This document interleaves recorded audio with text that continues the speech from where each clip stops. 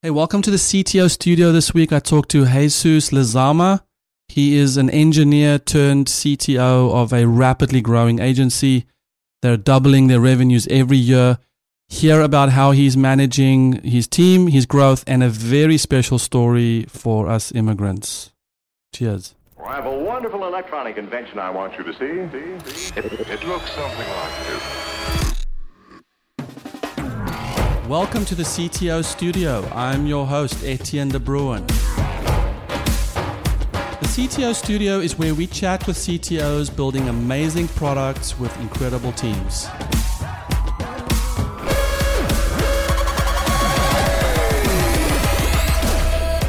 Have you chatted with a CTO lately? Jesus Lezama? Hello, this is me. Welcome to the CTO studio. Thank you. Thanks for having me. Do you know what a CTO studio looks like? No, for me it's like a dungeon. You know, I imagine some arcade machines, a ping pong table. The Incredible Hulk, life-size doll, He-Man. Yeah, He-Man. You're right. I should do a better job. I think when CTO studio becomes huge, we'll have people sponsor us with those types of things. We definitely need an arcade. Yeah. Dig Dug. And I just today I was pitching some of our guys to get Marvel vs. Capcom 2. You know, you need a classic like that. You need it. So we're in Los Angeles, and so tell me a little bit. So you're CTO of Studio 3, and you and I had a great chat before this about the niche that you've carved out for yourselves. So tell me a little bit about what Studio 3 does. Yeah, so Studio 3 is a full, all-encompassing marketing company. We specialize in digital marketing, but we do, print, we do photo shoots, everything. You can, the way I like to pitch Studio 3 is you can come to me with an idea or come to us with an idea, and we can give you a product. So when you say print, is that when you take ink and you spread it out on a physical substance? I've only seen, this technology, archaic technology once or twice. So I don't know. I don't know what it is. It sounds like the future. It could be. I mean, to have something be permanent on a physical object, that sounds amazing compared to what we have now. I can only, I only think in virtual, so I can't even comprehend this. This is beyond me right now. So are you a co-founder of Studio 3? No. And so how did you join and how did you grow into this role? So prior to working at Studio 3, I was going to college and I was working there as a math mentor. So I worked with the math department, even the computer science department at times. And I think I was on break and I was like, I really want to just start programming. Let's see if I can get a job. So I remember Christmas Eve, I went out, I started sending out a bunch of resumes on Craigslist, by the way. And I got the job through Craigslist. I got interviewed, and within a week I was told, I remember I asked, I was like, hey, what do you guys, am I going to get the job? Because otherwise I'll just go back to school and keep working as a mentor. They're like, no, you're good. So that's kind of how it began. Well, how did what coding test did they have you do? It was really they just threw me into the water and they're like, okay, we've got a project we need you to build, go. Wow. And so it was just a website. It was, it was building a website with PHP, HTML, CSS, all that stuff. And I grew from there. Yeah. I love those stories. And then, so you signed on as a software developer and then what happened? And then, kind of grew into were you like developer number one? No, there was another developer. Yeah, he's still at the company. He's a really good friend of mine. Except I came from a more computer science background. That was my major in school. So I came in and, off the bat, I kind of changed a few things. This was before mobile responsive design was fully out and priority. So I came in and I was like, oh, we could start doing responsive websites. Quick. So, quickly I came in and dropped in some technologies that I knew were going to be helpful. And you were like, dude, the CS major is in the house. Right. And then became lead developer, after, maybe a year or so. Okay. And then from there on, the company kept growing. We kept needing more and more developers. And the way I got the role of CTO, actually, I was thinking about this during my drive here. I was like, oh, I might get asked, so might as well remember. So I remember I had a meeting with HR, and the meeting was just simple. I think everyone was having these. HR? Yeah, and we don't. I know we have an HR department, but it's not like crazy. It's not what we're thinking. And she asked me, "Where do you see yourself in 5 years?" And I said, "Honestly, I see myself as CTO of this company in 5 years." And great thing I said that, because our CEO at the time, he was already thinking this. So a week after that conversation, he pulls me in. We go to lunch, and he's like, "Hey, I want to make you the CTO." So I'm glad we're on the same page. And a few months after that, I was a CTO, and suddenly you were everyone's boss. Yeah. How did that go? Great. I mean, great. It really doesn't change anything for me. Hierarchies are flat for me. There's really no such thing as a hierarchy, at least how I see it. And so, it's the same position really as I felt like what I used to be, except now I'm more involved in some of the strategy, the business strategy, which, it's still something I'm learning about. But, I'm still a developer. Sometimes I don't, sometimes I go to meetups, for example, and I don't introduce myself as a CTO. I just say I'm a web developer or software engineer or whatever, just because I still want that. It's a big part of me. But then they see that you were nominated as CTO of the year by the LA Business Journal. It's true. That was pretty awesome. That was pretty awesome, I will say. Wow. Yeah. How was that? That was amazing. I definitely felt like I didn't belong, just because of the big names that were there. They were talking CTO of the Clippers, CTO of LA, which I didn't know we had a CTO, but there's a CTO. Playboy, Verizon, Disney, all these other great companies, and I'm right there. There's 40 of us that were, nominees. And so just being amongst that crowd and it was amazing. I was sitting in the same table as the CTO of LA, and then I had a really good conversation with the CTO of the Clippers, and it was just amazing.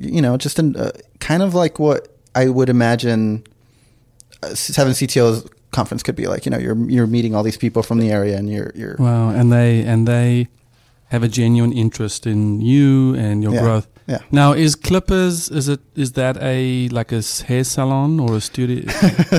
It's a basketball team. Of course, I know you're joking. But so are you a basketball fan? No, not at all. My son is really into it. Really? He's only 10.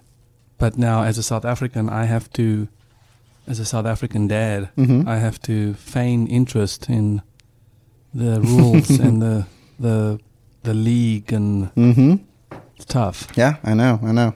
Although of all the American sports, I think just shockingly, basketball seems like the most interesting one to me. Really? Because I still think that it's a marvel that you can throw a ball. Like, every shot isn't guaranteed. Yeah. It's fantastic, and you see these guys playing their control with the ball and their individual and skill. even teamwork. Like, you see someone like LeBron who just has like a bird's eye view of the whole game, and he just understands everything. It's fantastic. It's a beautiful sport. It is beautiful. So you're made CTO. Did you? What was the first, I would say, obstacle that you feel you faced where you were like, I think maybe this isn't quite what I had in mind? I don't know if I've experienced that yet. We definitely have experienced technological problems. Or one of the first tasks that I was given is, hey, we need to build this reporting platform. And so I come from a background of building websites. They were pretty much static. There was some, business logic involved, but not too much. And so finally I have to build this full-on MVC, application. And it was, although it was CTO, I was still hands-on developer. So it was a lot of technologies that I had to fully grasp real fast and build something, an MVP, within months. And then after a year, we finally had a working system that was super useful for the company. Did you... were you part of the decision to build that product, or was that mostly already decided and you just had to execute? Yeah, no, I was definitely very involved, and in fact, extremely involved in every aspect of it. I designed it, everything. It was mainly me and the CEO we got together and we're like, okay, where can we come together right now and build something that's going to be super useful for the company? And that's, I think, what we decided on. And can you remember the first person you hired? The first person I hired? Yeah, there was a few. The first person was Leo. He's no longer at the company. He didn't last too long. Hiring has always been very hard for us. Very hard. Yeah. Hiring is tough. Yeah, it is. And we still don't have that right. Do you think Leo is no longer with you because you hired because of you, or it's a bit of a sensitive question, but do you feel like that first hire was a real challenge for you as a CTO? Yeah, definitely, because like an engineer turned CTO. So you mean hiring after I became CTO? Yes. So I take it back. This is before I was CTO. I was involved in the interview process for hiring developers prior to that. Okay. If we're talking about CTO, I do think, I remember he's now our lead dev. So so it's actually a completely different story. Completely. The moral of the story is when you're not the hiring manager, it's an unsuccessful hire. Yeah. When you are the hiring manager, it's a successful one. Yeah, and I think it definitely has to do. Now I have a different mindset where I'm now responsible for the success of the company. I'm responsible for the success of our engineering team. So there's more to it than just being I feel responsible for the success of it. How long have you been in this role? 2 years and so. And what do you feel, if you reflect on the 2 years, what do you feel you've grown the most at, or had to grow the most at? I think the most is being able to delegate, because I come from being the person that you have to solve all the problems, and you have to learn to not be so attached to certain problems or certain projects, and just choose the right people to work on it with you. Are you still reviewing pull requests? Yeah, I still look at it. I'm still committing. I'm still actively contributing to our code bases. But you don't have a bottleneck where you have to review all pull requests? No. Okay. In fact, we have certain repositories where I trust our engineers, and there's certain things that I don't feel like I need to look at it. I think we've developed a level of trust within certain projects that I don't think it's needed. Yeah, a difficult journey for me was when my engineers started rejecting my pull requests. Yeah, that's sometimes they're just better people. They're better at their job, so let them do it. Yeah, I probably much like you, I was the core developer of our first product, and it was very difficult for me to let go. Yeah, very difficult. Yeah. It still is. and I think I had it all sugar coated as I'm this nice person who's easy to talk to, but on the inside I was a maniac. I was obsessed over my ideas being pushed forward. Yeah. And then I had to learn that your people are you're there to lift them up and higher than you. Yeah. And that sounds like such a cliche when you say it, but when you have to do it, it's incredibly difficult. It is very difficult. Yeah. One of the key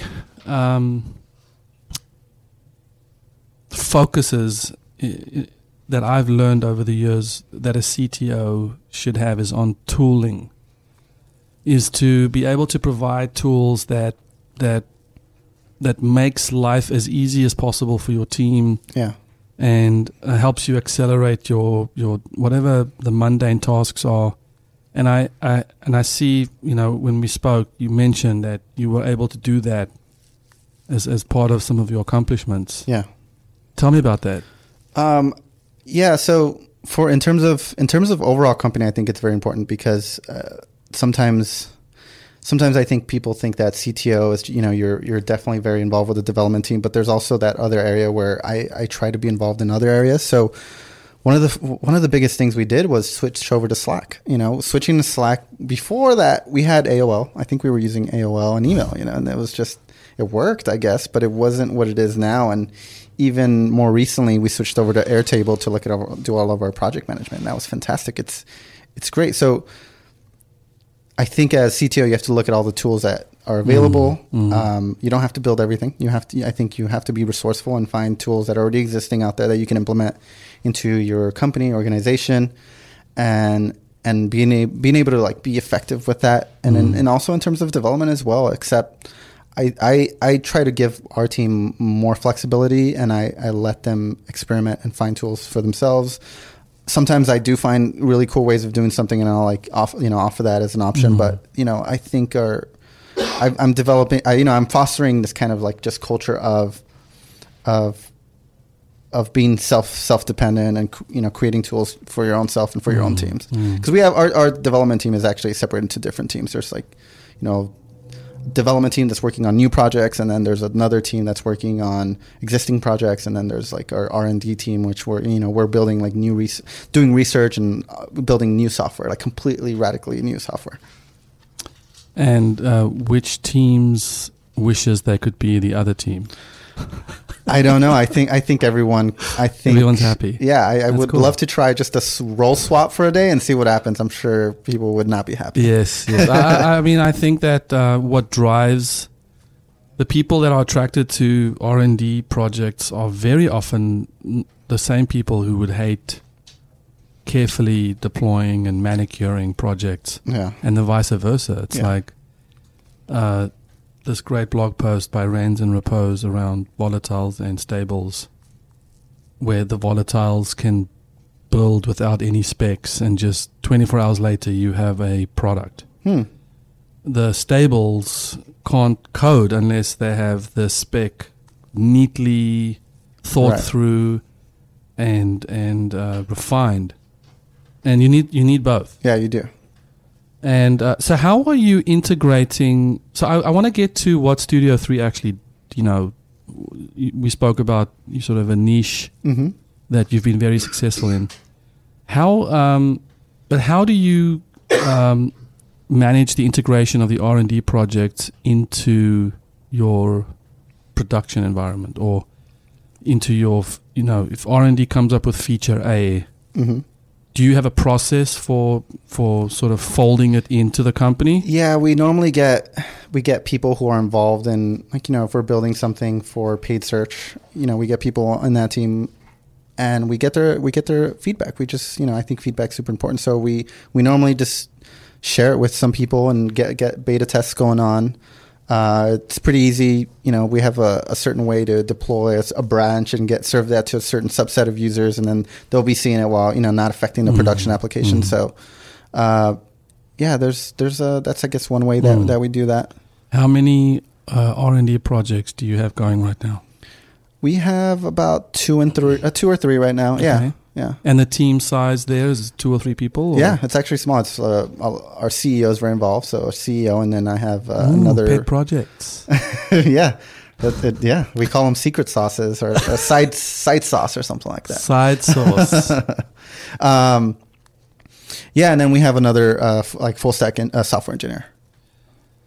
So, tell me about the niche that you hit on and kind of how that happened, because I think that's quite an amazing success story. Yeah, so I came in to the company about a year or 2 after it was assembled, but it originally started with our co-founder and one of his friends who was a doctor, and the doctor needed online marketing, like SEO and probably other forms, website management. So he learned how to do all this and developed a system that was working really well. And so they eventually were like, hey, this could help other doctors or other people in our industry. Why don't we just try and do it for other people? And that's kind of how it's grown. And even to this day, we don't really do too many outbound sales or any kind of marketing really for ourselves. Everything's word of mouth, and it's kind of like a snowball effect, I think, from that moment of working with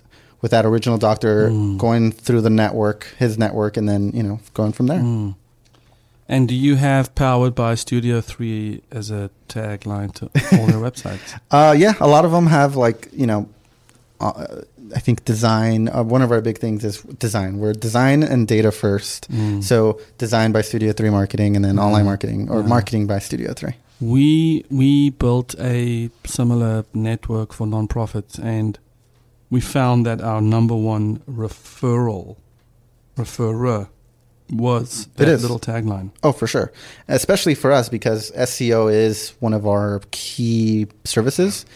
And a lot of our clients, they kill it on search. So they're number one, page 2, and people notice that, and the competitors notice that, and they'll come to us. But how does one? So you said mostly what type of medical field? So all sorts, but we do kill it in the aesthetic world. So this includes plastic surgery, medical spas, cosmetic dentistry, things like that. And so SEO wise, is it still Google and search terms? Yeah, it definitely is Google. So nose job, North Hollywood. Mm-hmm. Boom, Studio 3. Well, yeah. If you look at like nose job, Beverly Hills is like big. Rhinoplasty is massive there. So yeah, I'm not gonna put money on this, but I bet you that in most big parts of the country, of the big metropolitan cities, our clients there number one. Yeah, That must be a compelling story. Yeah, and then that's all our SEO team. We have a whole team that dedicates themselves to learning how that machine works, even though nobody knows. And so then do you have case studies where people can then say, hey, since I joined Studio 3, my business has tripled? Or Mm-hmm. Oh, yeah. That's pretty common. Pretty simple. In fact, our losing rate of clients is very low. Like we hardly ever lose clients. Most people that come in, they stay with us. And if they leave us, it's not because of a performance issue. It's, for some other reason. But yeah. And your technology is something you guys built from scratch? Is it? Mm-hmm. You built you said it's sort of a flat file CMS? Yeah, we have a flat file CMS system set up with PHP. And you've built that all. Did you use a PHP framework at all? No. I mean, we do use a lot of open source libraries and frameworks, but nothing. Yeah, it's all built. Yeah, it was built by us. I love it. So you have we have something in common, which is we're both foreigners. Mm-hmm. But you have a very special story in that you're a DACA recipient. That's right. So I would love for you to tell us that story. Sure. At least that's what I can remember. I've been in the United States since I was about 1 or 2 years old. So I'm from stories that I gathered from my mom. It was actually a very interesting journey for her to at one point decide, hey, I got to leave Mexico and come to the United States for a better life for my kids. And at the time, it was just me and my older sister. She decided this is what I need to do in order for us to survive. And a funny story is, everyone, there's coyote. At least I don't know. I guess there's still coyotes now, but this is how it happened. Not too many people know this, by the way. My mom hired these people. It was like a family who had kids similar to us in age. And I was dressed as a girl and my sister as a boy, and that's how it worked. So we came in, through a port of entry, and it looked like we were kids, but my mom had to go through the rigorous journey of crossing the desert, crossing the river, the Grande or whatever they call it. And she remembers my sister at one point saying, no, I don't want to go with the other people. I want to go with you. And she almost did that. But in retrospect, she realized the journey. And there was points where she was crawling on the ground and, blood everywhere. And she's like, there's no way this, 3 or 4 year old girl would be even capable. Anyways, she went through that enduring journey. And so you guys cross through a border post as part of another family. Mm-hmm. And why did you have to dress as a girl and a boy? Because our ages, right? So my sister was a little older, and I was a little younger, and the family had an older son and a younger daughter, and so it was just. So you went in as their children. Yeah. Oh, that's amazing. Yeah, that's horrible now you think about it, but but that's what happened. Yeah, I mean, and then your mom made it. Yeah, correct. And then you reunited. Yeah. Wow. And that in itself is also something you got to, that it's crazy that she was able to do that. She, felt so compelled that she needed to separate us, because what's the guarantee of either or not making it? There's so much risk involved. Luckily, we ended up back together in San Diego, and that's crazy. And do you know what compelled her? I mean, apart from the obvious, is there something that I don't know that I could sort of have an understanding for what's to go through that kind of ordeal? Yeah, honestly, I don't know. I know that even now where my grandparents live, like it's not very modernized. It's a pretty poor area with limited job opportunities, especially for her, at least at the time. So I don't know. I think it could have been multiple factors, but. Is this Guadalajara? Mm-hmm, yeah. Mm-hmm. And I think at the time, thinking about it, like from a geopolitical point of view, I think it was after like the Reagan amnesty. So I think at that time there was a big drive, there was a big migration from that region over to the United States, because there was probably some hope that there would be another, amnesty from whoever was president at the time. So possibly your mother gets wind of that kind of thing happening in the States, and then there's an opportunity that she then grabs to do that. Yeah. And so then you guys lived in San Diego for a while? Yeah, I think, I don't know exactly how long, but I do remember going to pre-K in San Diego. But everything else has been LA, like from kindergarten and up for me. So then she decides to move with the four of you up to LA. Yeah, the two of us. Yeah, and my dad was involved in certain parts. He was already in the United States, but they had so many issues. Like by the time we moved from San Diego to LA, there was no dad. Yeah. And so tell me about the DACA process. Like how did you get through that? Yeah, so luckily into 2012, President Obama at the time, passed this executive order which allowed people like me that were brought to the U.S. as children, and who, graduated high school and had no criminal record, to apply for this thing called DACA. And so DACA is just a renewable work permit, basically, and it allows you to, one of the biggest things, it allows you to travel domestically. Like, you don't have to be worried about being deported. I guess that's the biggest thing, right? You're not going to get deported as long as you have DACA and you can work, which is, the two big things that you really need to, at least or at least work. You need work to survive. But as when you're an undocumented immigrant, having that safety of knowing you're not going to be deported if you were to be stopped by Border Patrol, that right there is a huge, just a stress reliever. Like I don't have to worry about that. But I had to for, almost 20 something years of my life. I had to worry about that. So 2012, no more an issue. I got it. And I was already in college at the time, and so it helped because I was able to work now. And funny enough, I don't know, this is serendipity, but the day my work permit came in, I got a call from our math department, director of math, asking me if I wanted to work at college. And I was like, yes, I can totally work. Let me do this. And so just kind of went from there. What math degree did you get? I didn't get a degree. I dropped out. I started working at Studio 3. Okay, so you quit to do that. I actually wasn't a math major. I was just computer science major. And okay, cool. I was just, math was easy to me. Certain types of math were easy to me, and so I was able to work and teach people that. Yes. How is this experience? So let me ask you this. Did you have friends or did you know people who applied for DACA and didn't get it? No. Okay. But I will say this. I didn't know a lot of my friends, or several of my friends were undocumented immigrants until DACA came out. It wasn't something that was spoken of. You don't share that information. Yeah, you don't really share that information. So there was a few of my friends. I was like, whoa, you're a DACA recipient too? Me too. So that was pretty interesting. Wow. Yeah. And how has that shaped, you're currently a leader in the tech industry. You're the CTO of a successful company. You're a job provider. You're a job creator. Yeah.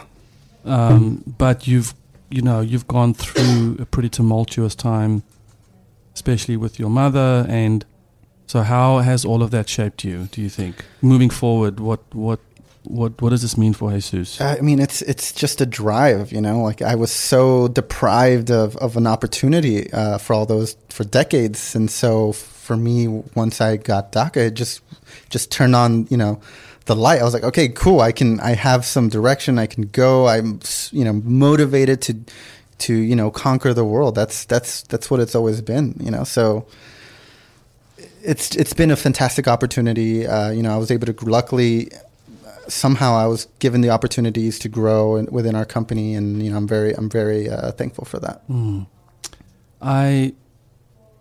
So I had an experience at a border crossing between California and Arizona, and I was driving to Santa Fe, New Mexico, and it was a Friday afternoon. I jumped in the car, and I just started driving. And when I crossed into Arizona, there was a line of cars, and I opened my window and I heard what I now realize was Border Patrol. Mm-hmm. Then I didn't know that existed between states. And as we were inching to the access point, I could hear the Border Patrol agent ask, "Are you an American citizen?" Mm-hmm. At that point, I was in the country for probably 18 months. And so now as I'm inching forward, I can see that it's kind of one of those, they're kind of just waving people through. Yeah, like a checkpoint. Yeah, but they're asking every car, "Are you a citizen?" Yeah. Or a permanent resident? And I tell you what, the 4 minutes or so that it took me to get through, I was agonizing over should I try and fake an American accent and just say yeah or something, and risk it, or should I just be honest and just say no? Mm-hmm. And I figured if I say no, they're just going to say, "Well, show me your driver's license and we're good." So I decided to say that I wasn't. Wow. And they pulled me aside, and I was like, "Oh, geez." And then they said, "Where is show us your passport." Mm-hmm. And I didn't have my passport on me. And that started a 4 or 5 hour ordeal. Wow. Yeah.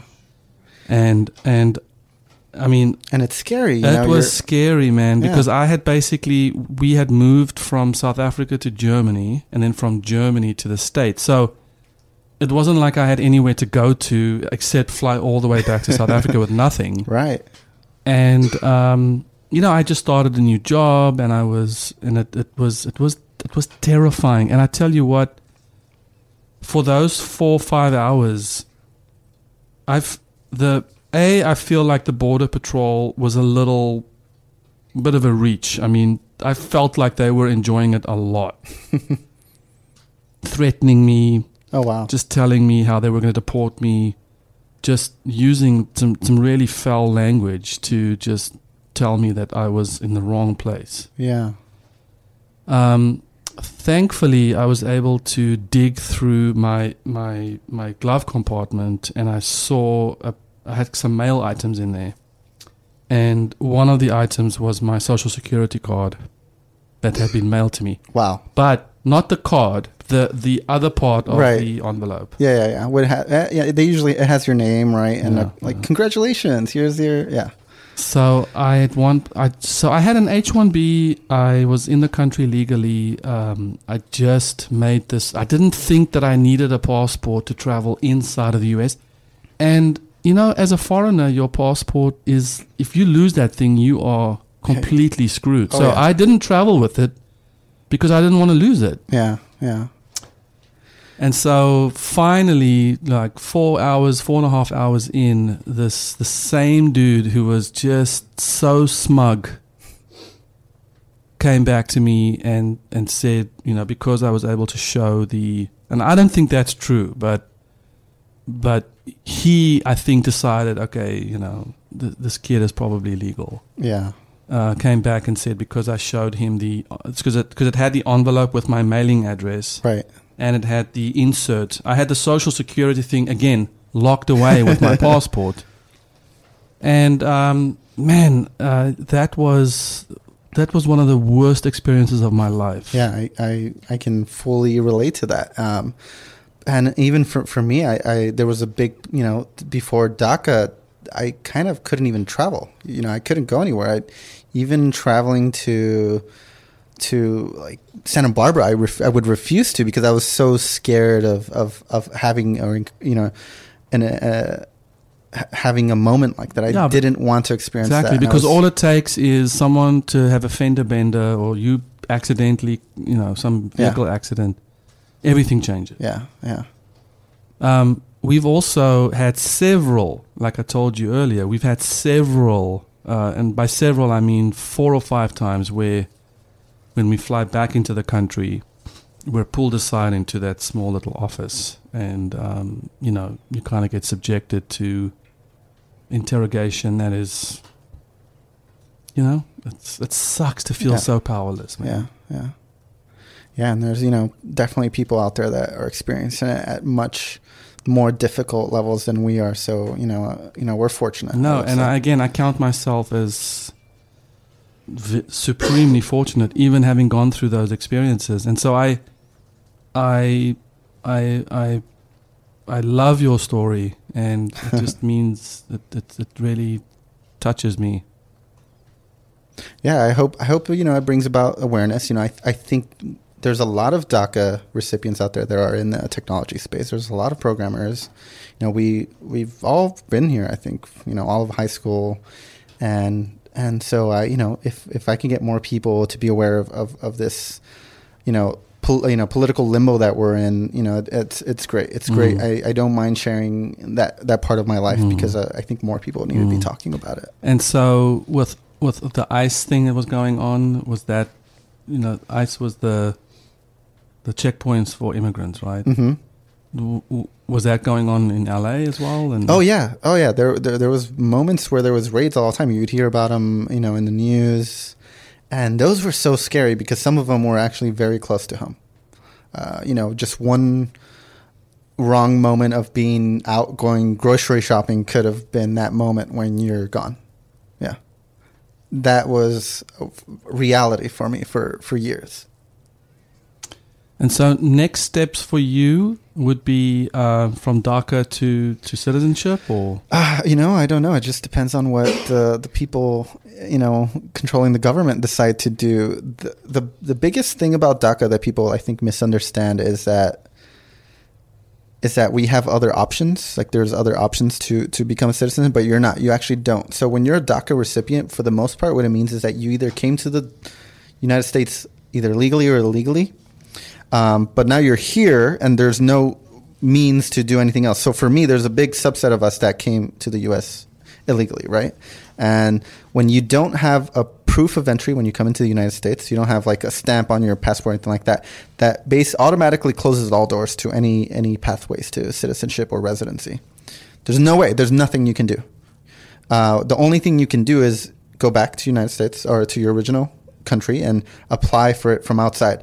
But what happens then is because you came in illegally, that's a law that you broke. Yeah. You get barred from entering the United States for up to 10 years, sometimes even more. And you almost rarely actually get the opportunity to come back. Even, I'm married. I'm married to a U.S. citizen, and I don't have a pathway right now. There's nothing. Even not through marriage? Correct. That's a big misconception because of the fact that I have no proof of ever entering the United States. So that just fully closes all doors. So that means that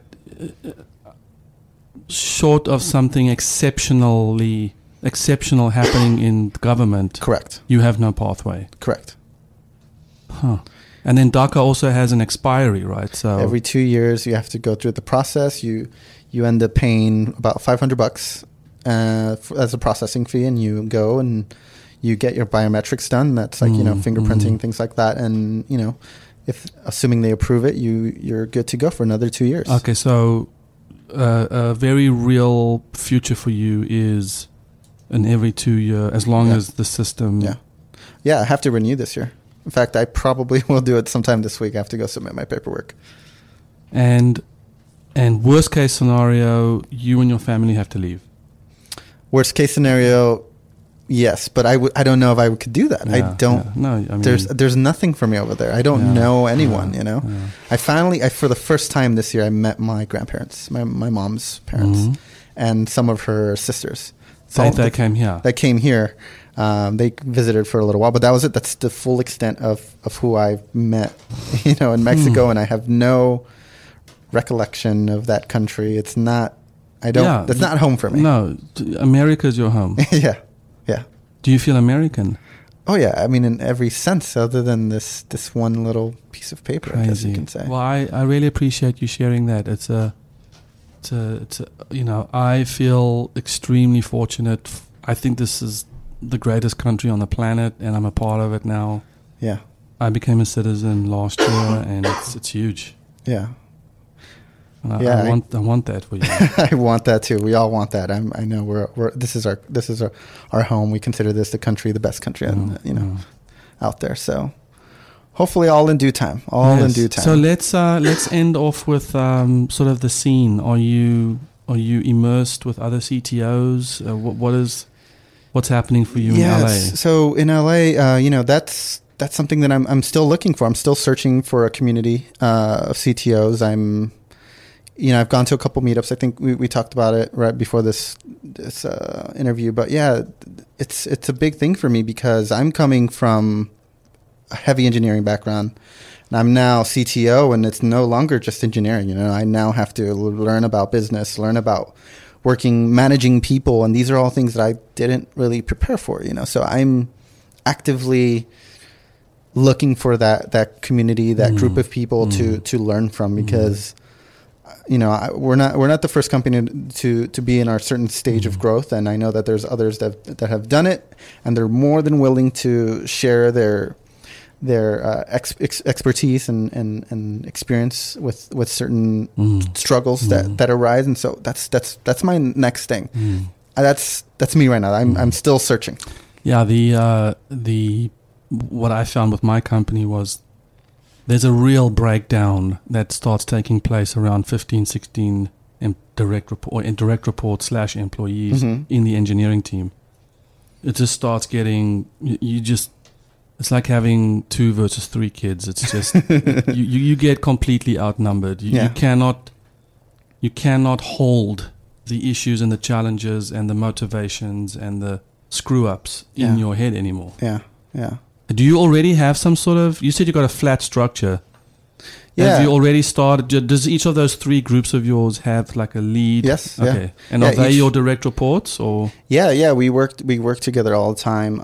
But yeah, like I said, delegation is super important, and I don't have all, enough hands to manage everyone. And so we've delegated these leadership roles within those groups, and they're doing a fantastic job. Well, I know we're in LA, and I know the LA CTO Forum is a very popular network. I know they do multiple events, and I'm gonna check them out. Definitely check them out. Tony Carrere, those guys. It's lactoforum.org, cool. I believe. I think there's also an event later this year, maybe Feb. It's like a technology leadership role. It's in San Francisco. There's like CTO of LinkedIn, and all these big companies are going to be there. So that's something I definitely want to check out. And check out the 0111 CTO That's conferences. right. That's in March 29th, yes, right? That's Vegas. Right. And we're going to have them in Vegas, Portland, San Diego. I will definitely be there. So okay. I'm gonna reach out to you, and you're gonna have to show me around. Not Vegas, but amongst all these people, I personally hate Vegas. It's Vegas is an acquired taste. It's an acquired taste for sure. But when you're with the right people, I think it makes a difference. Okay, Jesus, it's good to meet you, man. Likewise. Cheers. Likewise. Thanks for having me. Have you chatted with a CTO lately? Hi, thank you for listening to the CTO Studio. If you don't mind, take a quick second and please rate and review the show. It helps us a lot. Go to thectostudio.com for more information on what we're doing at 7 CTOs. We also have a video or 2 for you that could be a helpful resource for you. as you're managing your company. So thank you for listening.